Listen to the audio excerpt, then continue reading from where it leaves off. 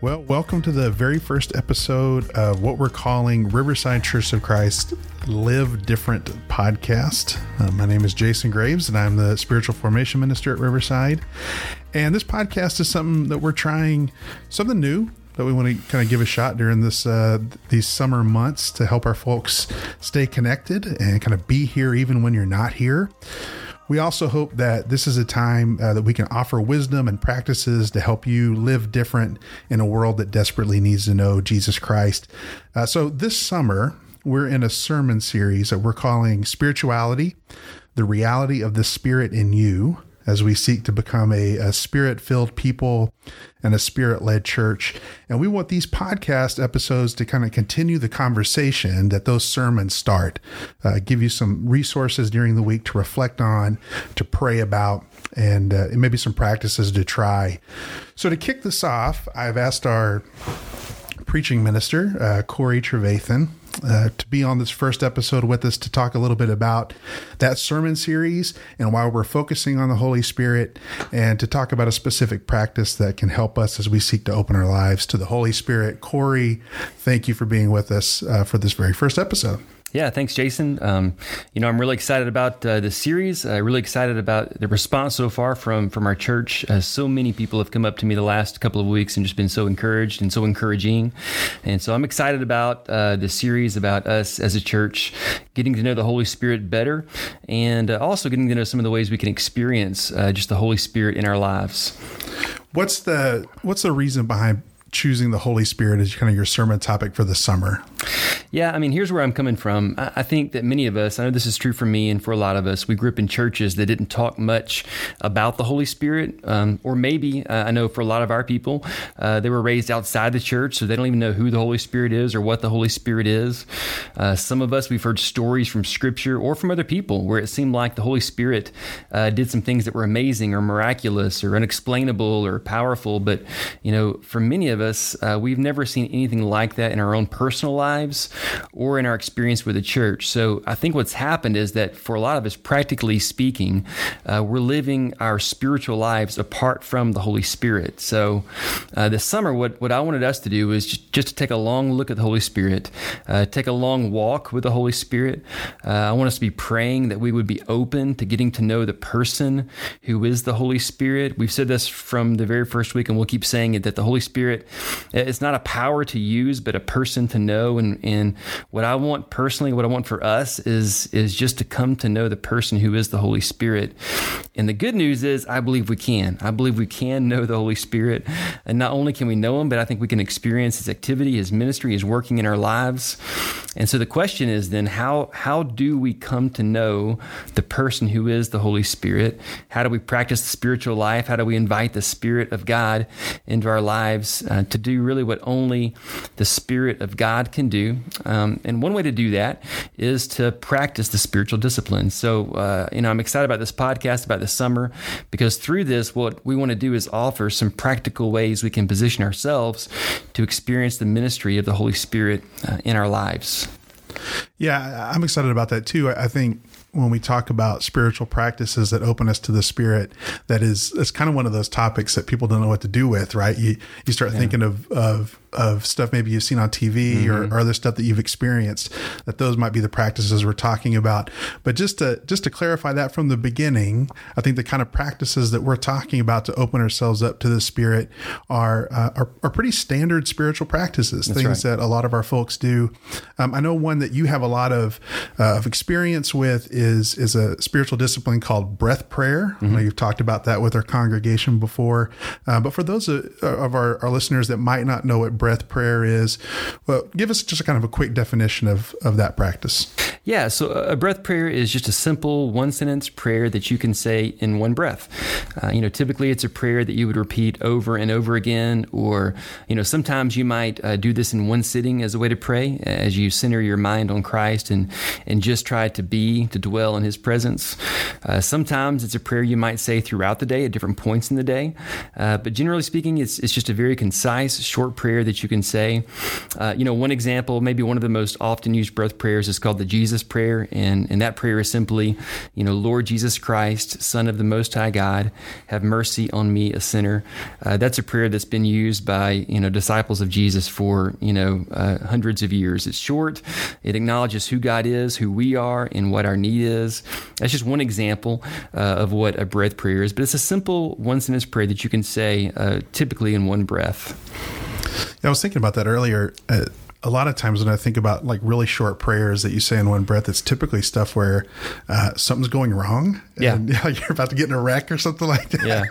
It's more like a hyperventilation prayer than it is a breath prayer where you say, God save me, God help me, whatever it is.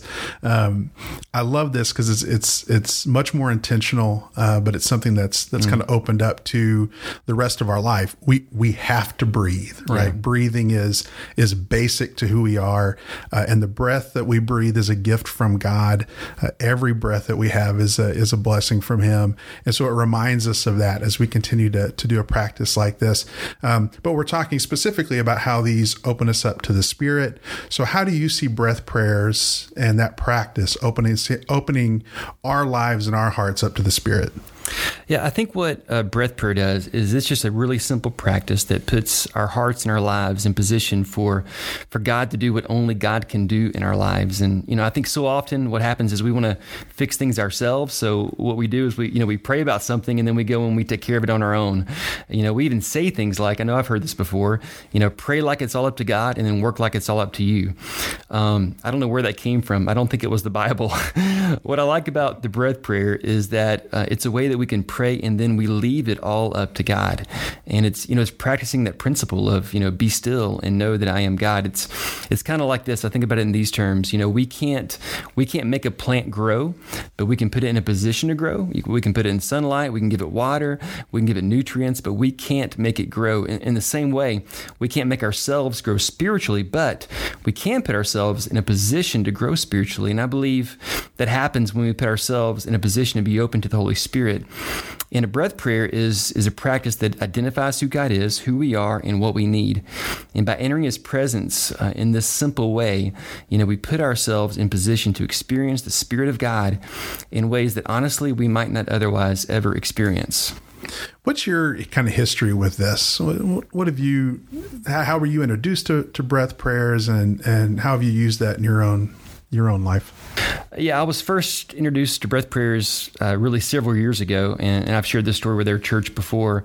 One summer, I was really first introduced to this concept and this practice, and for me, it was really a revolutionary practice for me, and something that's blessed my life ever since. The way I learned it was really through a story in Mark 10, and it's the same way that I share it with others. In Mark 10, Jesus, he's outside of Jericho. There's a story where he's approached by a blind man named Bartimaeus who's crying out, Jesus, Son of God, Son of David, have mercy on me. Jesus hears Bartimaeus, and he has the blind man brought over to him. Then Jesus asked him this question, what do you want me to do for you? And the answer to that question may have been obvious, but Jesus wanted Bartimaeus to say it out loud, to put words around his need and around what he wanted Jesus to do for him. And so the story continues. Bartimaeus says, I want to see. And of course, Jesus heals his blindness. So typically when I share this practice with others, I use that story as a framework. And I would say, start by getting in a quiet place. You turn off all your devices, just sit quietly for 5 minutes and try to clear your mind. And I'll go ahead and tell you, this may be the hardest part of the entire deal. It's really hard to sit quietly, and it's really hard to not think. You don't realize how hard that is until you try to sit still and just not think about anything, how many thoughts are flying through your mind. But to try to quiet your mind and still your heart.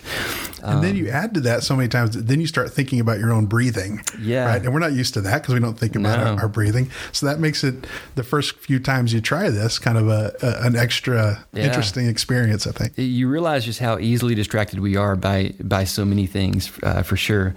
But to be able to quiet yourself and clear your mind, and then once you do that, if you can get to that point, just imagine Jesus, sitting directly across from you. Imagine him calling you by name, and then I like to suggest that we imagine Jesus asking you this question: what do you want me to do for you? And I think that can be a really powerful moment for people. It's been a powerful moment for me to get into a quiet space, a quiet place, to still my heart, to still my mind, to imagine Jesus sitting right across from me. And then imagine him asking me this question: what do you want me to do for you?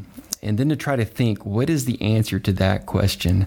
Here's Jesus, the Son of God, sitting across from you, asking you this question. He can do anything in the world. What do you want him to do for you in this moment? And sometimes, interestingly enough, I think it's really difficult to know how to answer that question.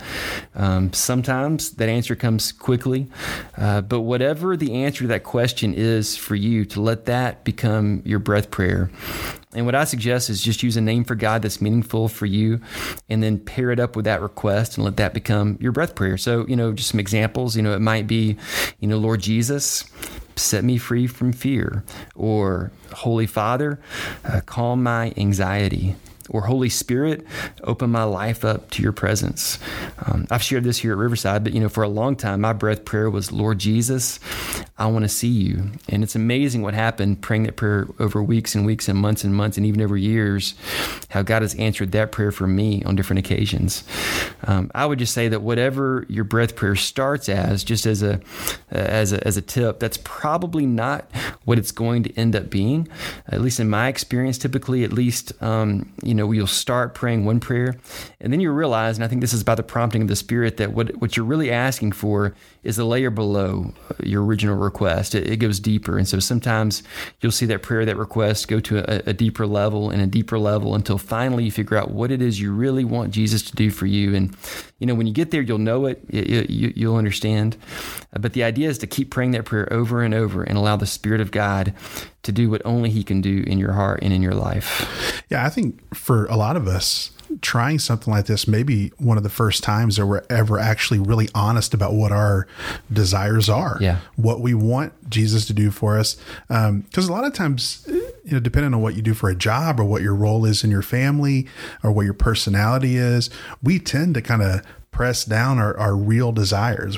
That's not the things we really talk about. But if we start being honest about those in the presence of God through something like a breath prayer, I think you're right. I think it starts to change, and we start getting deeper and deeper into what that actually is. I know I've had a lot of incredible experiences with praying breath prayers like this. Another thing that I know we've talked about before is taking pieces of scripture, just taking short, small verses and turning those into breath prayers as well. Anything else that you would add on the kind of how to make this your own and how to use these in your life? My advice is just to start with that story, start with that practice, and don't worry about getting it right or wrong. Just start somewhere. And then take time to actually pray this prayer. I'll use a breath prayer when I'm running in the mornings, and I'll just say it over and over and over again. Some people like to do it throughout the day, and so they'll pray the hours. Every hour they'll set an alarm on their phone or whatever. It'll ding, and it'll remind them to pray the prayer. You can do that however you want to, but I can tell you it is an incredibly rewarding experience, and it positions you to experience the Spirit and the presence of God in your life in a new way. And it's a practice. So when you do this, it gives you an opportunity to experience the power and the presence of God in your life in a way that you might not otherwise experience. Well, thanks, Corey, for sharing those with us. We will put those suggestions about how to do your own breath prayer in the description for this podcast episode, and hopefully that's something that will bless you, that you can use in your life. We want to do one of these podcast episodes per month during these summer months, so we invite you to keep checking back in July, and we'll try to do another one of these with another practice, something really practical that you can be doing in your life. We hope to see you then. Thanks for listening. Bye.